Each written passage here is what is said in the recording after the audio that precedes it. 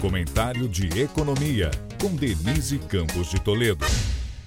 Assim como o CAGED, a PNAD do IBGE confirmou hoje a continuidade da retomada do mercado de trabalho no país. A taxa recuou para 8,9% em agosto, o que corresponde a cerca de 9,7 milhões de desempregados, o menor contingente desde novembro de 2015. Houve recorde no número de pessoas ocupadas, que chegou a 99 milhões, e recorde também de trabalhadores sem carteira assinada, 39,3 milhões. A informalidade representa 39,7% da população ocupada.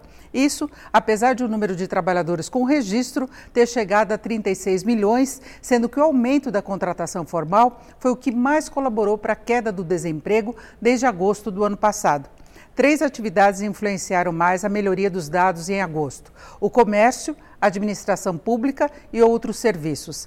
A PNAD ainda mostrou aumento do rendimento real pelo segundo mês, em boa parte pela queda da inflação, após 2 anos sem recuperação. O salário médio ficou em R$ 2.713, estável sobre agosto de 2021, mas 3,1% acima do trimestre anterior. A massa salarial teve um aumento real de 7,7% em 12 meses. O mercado tende a se manter em recuperação, mas com algum risco de freada relacionado à esperada desaceleração da atividade no próximo ano. Denise Campos de Toledo para o podcast do Jornal da Gazeta.